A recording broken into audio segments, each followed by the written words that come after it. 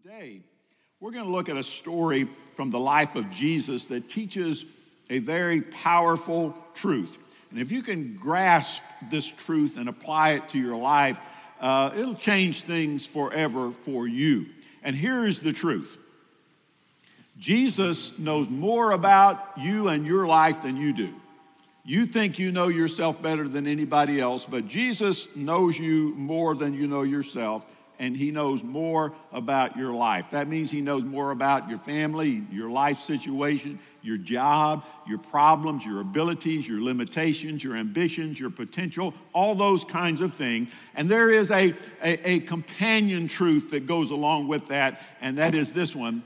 He, that is Jesus, is willing and able to make your life the absolute best that it can be. Jesus knows more about you than you do, and he wants even better things for you than you can imagine.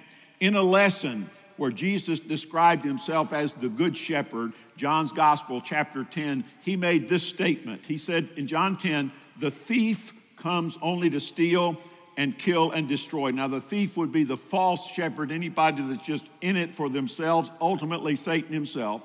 The thief comes only to steal and kill and destroy. Jesus said, I have come that they may have life and have it to the full, or overflowing, or more abundantly. They refers to the followers of Jesus, which includes you and includes me. I have come that they, you and I, may have life and have it to the full. The thief takes life, but the good shepherd gives life and causes life to overflow. The abundant, overflowing life is something we talk about, but we don't experience it. Quite frankly, we don't experience it on a regular basis. So Jesus says, I know you, and I want to make your life not just work. I want you to overthrow. I want overflow, not overthrow, but overflow. I want more than for you to be alive. I want you to thrive. And of course, we'll talk about that a little bit more in the coming weeks when we get into our Thanksgiving series. Now, today, we're going to look at an example of a person that comes to this realization, a guy whose name almost everybody knows. His name is Peter. Peter is known as the Apostle Peter, right? He's a good example of a normal man who became an extraordinary follower of Jesus Christ and an extraordinary leader in the early church. We're going to look at an account of an event in the life of Peter that was life-changing for him, recorded for us in the gospel written down by Luke, this biography of the life of Jesus recorded by Luke in Luke's Gospel, chapter 5. Now, of course, Peter didn't start life as the Apostle Peter, the big man. He didn't start life that way. At the beginning of this part of his life, anyway, he is simply known as Simon the fisherman. Not a bad thing. Had a job. He had a family. He had partners. He was in business. But he was just known as Simon. Now, there are numerous Simons. I think 7 or 9 people that are recorded in the New Testament whose name is Simon. And so and Jesus gave him an extra name to differentiate him. But that name Simon is kind of interesting. If it comes from the Hebrew, then it means hearing. However, there's a Greek name that's very close to it that means flat nose. So I always think about Peter. This is a tough guy. He's a fisherman. A flat-nosed guy whose mom was always saying, would you listen to me when I talk to you? Because he's the guy that's always in trouble, right? So he never listened to anything. His name means flat-nosed hearing. He's not a glamorous man at all. He's a hard-working, fishy-smelling, gooey, small business man. That's the way that he spent his days and nights. You may know that Jesus also called him Peter. Sometimes he's known as Peter, sometimes Simon Peter. That differentiates him from the other Simons of the New Testament. That word Peter is a Greek word that's the word Petros, and it means a rock or a stone, maybe a cliff or a building stone. Jesus took this man, Simon, on a journey from being a typical businessman, a fisherman with a couple of business partners and a couple of boats and a couple of nets. He took him from that guy to being a man of God, a man of immense spiritual power. Peter began the journey stumbling and fumbling his way along, often saying the wrong thing at the wrong time, sticking his foot in his mouth. God took him from that guy that was always jumping out when he should have thought about it a little bit ahead of time. God took that man and made him this man of power. He became the rock that Jesus predicted that he would be, one of the most significant leaders in early church history. On the day of Pentecost, Peter preached, and 3,000 people came to Christ and were added to the church. He often laid his hands on people, and they were miraculously healed. Eventually, he left the city of Jerusalem and traveled around preaching the gospel in the Roman Empire. At the end of his life, traditionally, he ends his life crucified upside down because he thought it was too much of a privilege to be crucified right side up. That's the way Jesus was crucified. And he said, I don't even compare to Jesus. Do it to me upside down. That's what Peter became. But in Luke chapter 5, the story that we're going to read, he's still Simon, the fisherman who had no idea what God could do in his life at that particular point in time. You know about Jesus kind of like he did. Maybe you consider yourself a follower of Jesus, kind of like Peter did early in his life. See, Peter, before this event where Jesus calls Peter, he already knew Jesus.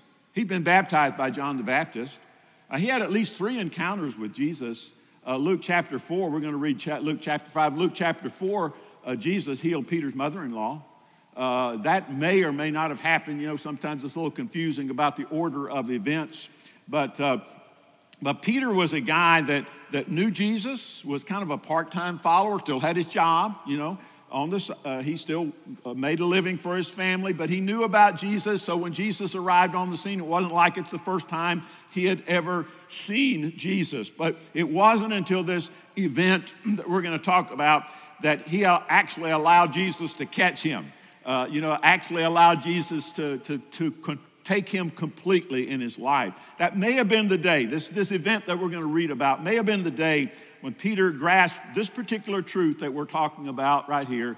Jesus knows more about me and my life than I'll ever know. It may have been this particular day and this event that we're going to read about that illustrates this truth. Jesus knows more about me than I could ever possibly know. He knows what I can do. He knows what my future can hold if I will just give my life to him. So here's the story, beginning in Luke chapter 5, verse 1. One day, Jesus was standing by the lake of Gennesaret. The people were crowding around him and listening to the word of God. Now, the lake of Gennesaret is most often called the Sea of Galilee. Here's a map. We like maps, right? Here's a map. I forgot my pointer, but there's a kind of a little teeny lake, and then up near the top, there's a medium-sized lake. That's the Lake of Gennesaret, or the Sea of Galilee. And there are different tributaries that run in there to fill that lake up, and then the Jordan River comes running straight down, and it all terminates in the Dead Sea. But up there around that middle lake, you see places like Capernaum. That's where Peter's family lived, and where Jesus healed Peter's mother-in-law.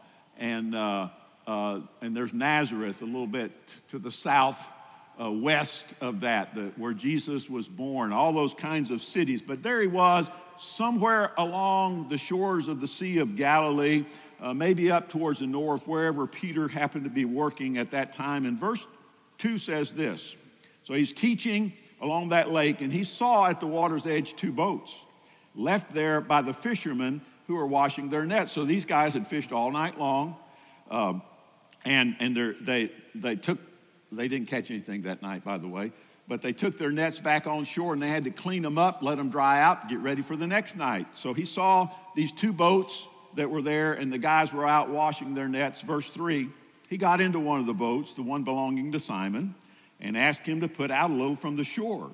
Then he sat down and taught the people from the boat. Why push out from the shore? Well, interestingly enough, people crowded up to the shoreline. He could get away from them a little bit, and the shoreline there, combined with the calm waters, actually created an amphitheater effect. So he could sit down in this boat a little bit offshore, and a lot of people could hear what he had to say. Verse 4, when he had finished speaking, He said to Simon, "Put out into the deep water and let the nets down for a catch." Fishermen, I know you worked all night, and I know, you were just cleaning your net, and this is going to mess it up again, but put out into the deep water and let the nets down for a catch. Verse 5, and Simon answered, "Master, we've worked all night and haven't caught anything, but because you say so, I'll let the nets down." Now, by the way, they probably used drag nets, long nets that they would drag along at the bottom and catch whatever they could. And so Peter, Simon, and his brother Andrew, and a couple other guys, brothers James and John, had worked all night with these drag nets. Best time to fish was at night because the fish would come in closer to shore at night, and in the heat of the day, they'd go deep as they possibly could out there. Now, a fisherman might trust a rabbi's teaching on religious matters, but he didn't need to trust the rabbi's teaching in his own field of expertise, which is fishing. Yet in spite of this questionable thing, Peter did what Jesus asked him to do, and he put his nets down. And here's what happened, verse 6.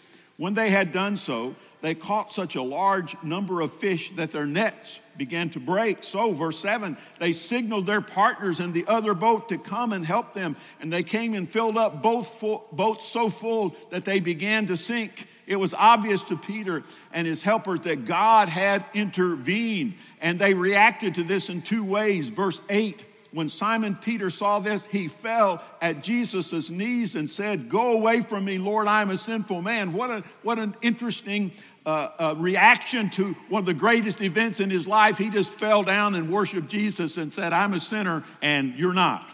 Verse 9, for he and all his companions were astonished. They were amazed at the catch of fish they had taken. Verse 10, and so were James and John, the sons of Zebedee, Simon's partners. Then Jesus said to Simon, "Don't be afraid. From now on, you'll fish for people." You've been catching these fish to feed people, but from now on, you're going to tell people about me and my kingdom, and they're going to be saved and come into the family of God and have the gift of eternal life. So, verse 11, they pulled their boats up on shore, they left everything, and they followed him. And so began the transformation of Simon the fisherman to Peter the apostle, the man of God. Now, if you are a casual follower of Jesus, you can experience the same kind of transformation in your life. Ideally, of course, there are no casual followers of Jesus, but, and I know this doesn't apply to anybody here, but ideally there are no part-time Christians, who live for Jesus sometime and live for the devil the rest of the time. No, ideally, there's no one who's marginally religious, nominally spiritual. No one who has just enough Jesus to get by, but not enough to really do anything of any value. But even though I know you're not like that, most of us have tried that at some point in our lives. So if that's where you are, you can begin to experience a transformation that will take your life on a whole new journey toward abundance and excitement and meaning and fulfillment. Jesus called it life to the full, life abundantly. It begins by believing and applying the spiritual truth. Jesus knows more about you and your life than you could ever possibly know. You think you know yourself, but you surprise yourself all the time, and you never can quite figure out what's going on. So it starts with Jesus knows more about me and my life than I'll ever know, and he's willing and able to make my life the best that it can be. So following the example of Peter, look at three simple things this morning, three ways we can put this into practice, starting with this. Since Jesus knows more about you than you can ever know, you have a good reason to keep trying, even when the results don't come easily. Even when you try and you try and you try and you try, and it just doesn't work out the way you hoped it would, there is a reason to keep trying one more time. When Jesus told Peter to move out into the deep water and let down the nets, Peter said the right thing to Jesus. Back to verse 5. Simon answered, "Master, we've worked hard all night, haven't caught a thing." That's a bad night, but it happens. Anybody ever go fishing and not catch a thing? If you've ever fished, there's been a time you've caught nothing. But he said, "We haven't caught anything, but because you say so, I will let down the nets." Now, we can wonder if other thoughts came to Peter's mind. I'm a professional fisherman. I know fish are most available at night. I know that they go so deep in the daytime that you really can't catch anything. You're a good teacher and you're a carpenter, but I'm the fisherman around here. And with due respect, sir, I know more about this than you do. Can you imagine Peter thinking that particular thing? We tend to think those kinds of things, say those kind of things to God. You just, hey, Jesus, you lived a long time ago. You wore those long robes and those sandals and that kind of stuff. This is the 21st century. Things are different now than they used to be. You don't know how tough it is to raise a family, have a business, maintain the cash flow. You don't understand how badly I need this or how badly I want this. Jesus tells us to move out into the deep and let down your nets. And we say, I've tried that. I've tried and tried and tried. I can't try anymore. It just ain't working. I've tried to be good.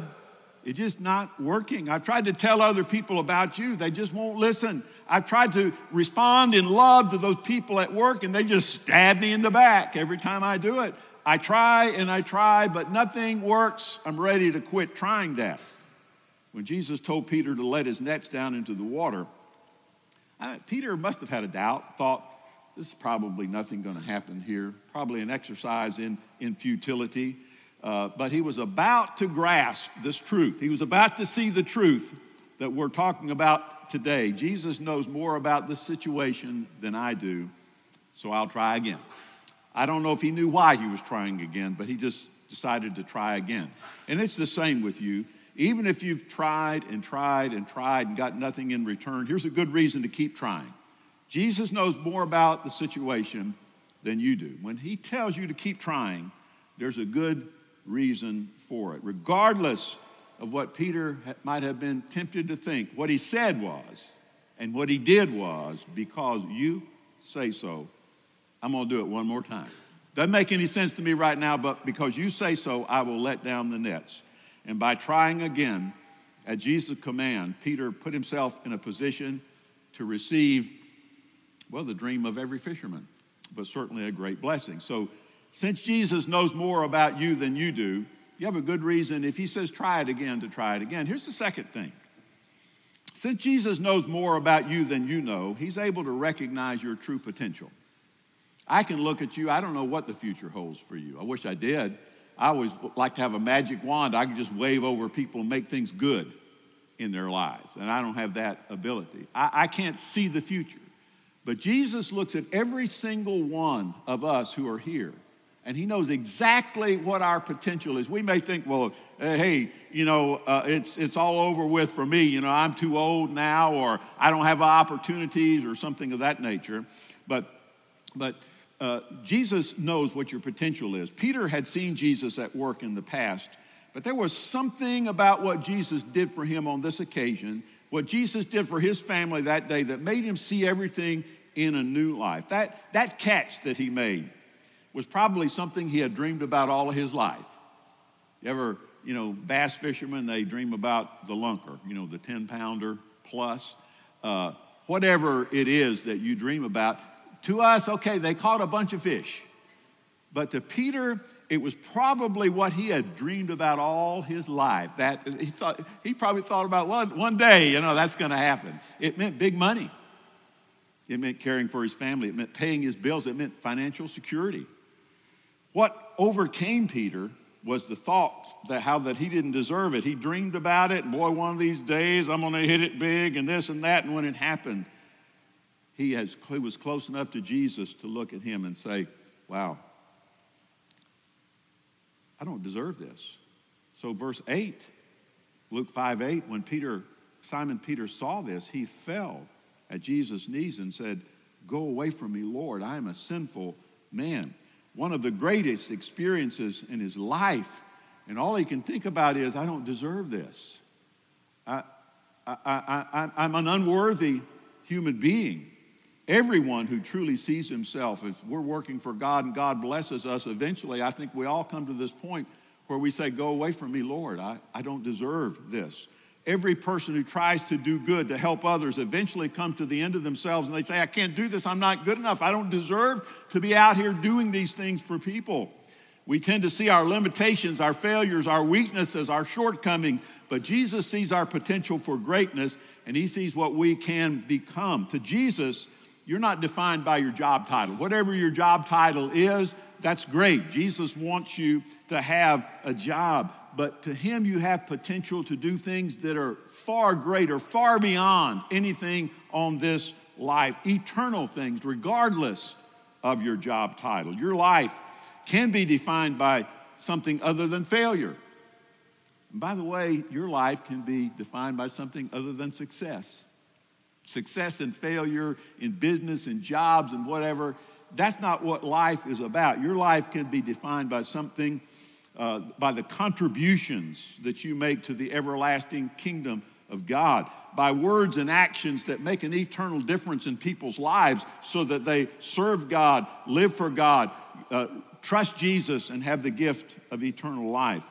Jesus is inviting you to do his work just like he invited Peter, to make a difference. You may not see your potential. You may think, well, it's not much. I just got this little thing. I'm just cruising along trying to survive. Jesus may see something greater in you. That's because he knows more about you than you know about yourself. So he's able to recognize. And the value of people just astounding sometimes. Just stop, take a look at your child, your spouse, your parent, your friend, or whatever, and think about everything that they are. It's just every person you look at is unique and amazing. And God wants to use us in a special way, which leads us to the last thing I want to mention to you, which is this. Since Jesus knows more about you than you know, it's worth the risk of leaving everything behind. Think of what Peter did. Luke 4:11 records this. So they pulled their boats up on the shore, left everything, and followed him. It's like Peter was saying, you know that idea that I had about being a successful businessman, about making the big catch someday? That's not important to me anymore. I found something that is really meaningful. Instead of catching fish, I want to spend the rest of my life catching people for the family of God, the kingdom of God. Now, not every follower of Jesus is asked in the same way to leave everything behind.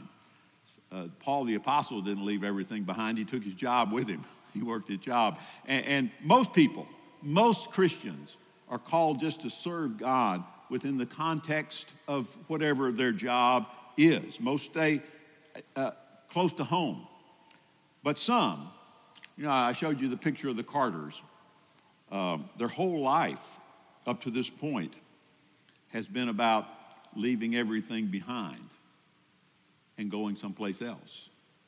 A few are called to do that particular thing. But that's not the case of most of you. So there may be people right here, right now, that God is calling to in a physical way, leave everything behind. And go out and do something that people go, just lose their breath when they hear about it. But for most of us, God can use you right where you are in ways that you may not realize. He can expand your horizons and extend your outreach far beyond anything that you ever hoped to accomplish, things of eternal value. Now, in order to do this, you must make that decision that Simon made.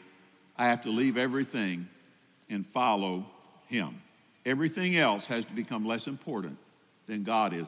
That can be done no matter what your job is, by the way, or no matter what your status in life is. Everything has to become not unimportant, but less important than God is. Now, they left everything, and they followed him. They left everything and followed him. The New King James Version uses an interesting term. They forsook all. Instead of they left everything, they forsook all and followed him. That word forsook attracts me just a little bit because it reminds me of a line in the wedding vows that I always use when I perform a marriage ceremony. Before the I so-and-so take you so-and-so, there's a part of the wedding ceremony where the response in mine is I will instead of I do. And I'll say, will you so-and-so take this man or take this woman to be your lawfully wedded wife, this, to having to hold from this day forth. But it ends up like this, and forsaking, and leaving behind, and forsaking all others. Keep yourself only for him or for her, so long as you both shall live. Forsaking all others. Does that include mom and dad? Yep. Does that include brother and sister?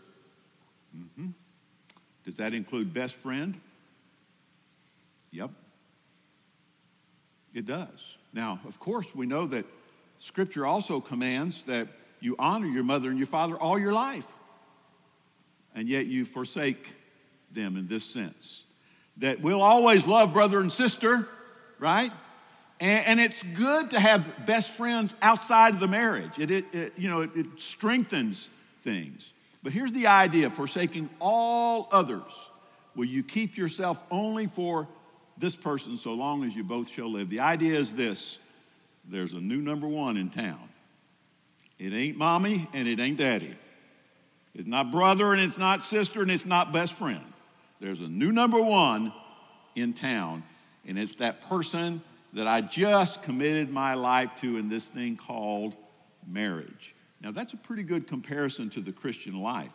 There are many important things in life, but they all come number two when compared to Jesus. We're challenged to forsake everything else, our dreams, our desires, our goals, our ambitions, all for the sake of the kingdom of God, forsaking all others. It's worth it because Jesus knows more about your life and what you need and what fulfills you than you know. He knows what's best for you better than you know what's best for you. He knows what you need before you know what you need. And he wants to give you life, and not just life to get by, but life to thrive, life more abundantly. That afternoon on the Sea of Galilee, Simon Peter began a journey of transformation that took him from being a simple fisherman to becoming a great man of God. And we look back in history, we Christians do, and we think, wow, Peter, what a man, what a guy. But to start with, he was this smelly, he had fish scales all over him, from cleaning the fish and some fish guts, different places. Just this guy that got up, worked all night every night, cleaned the nets in the morning, tried to get a nap in the afternoon until God called him and made him something special. It all began when he learned this simple principle that we start and end with, which is this: Jesus knows more about me in my life than I do. Jesus knows more about me in my life than I do. Are you ready to trust Jesus completely and to follow him even when things don't go the way you had hoped they would go? Are you ready to put aside your insecurities that say, I'm not much, I can't do much, and allow God to develop your potential? Are you ready to forsake all else and follow him? Are you ready for there to be a new number one in life? He's cast the net in your direction. It's up to you if you want to be caught or not. That'll be your choice. Will you allow him to catch you? I'm not saying you're going to be the Apostle Peter. He's kind of a one-of-a-kind guy. But God has a plan. God has something in mind for you. And I don't care where you are in life. It'll still work. Father in heaven, thank you for Jesus. I thank you that you do care about us enough that you allow us to worship you and to serve you. And I just pray that you help us to at least think about this fact that you know more about me than I can ever know about myself. And so you have my best interest in mind. You want my life to be abundant. And I just ask you for the wisdom and the grace to follow you. In Jesus' name, amen.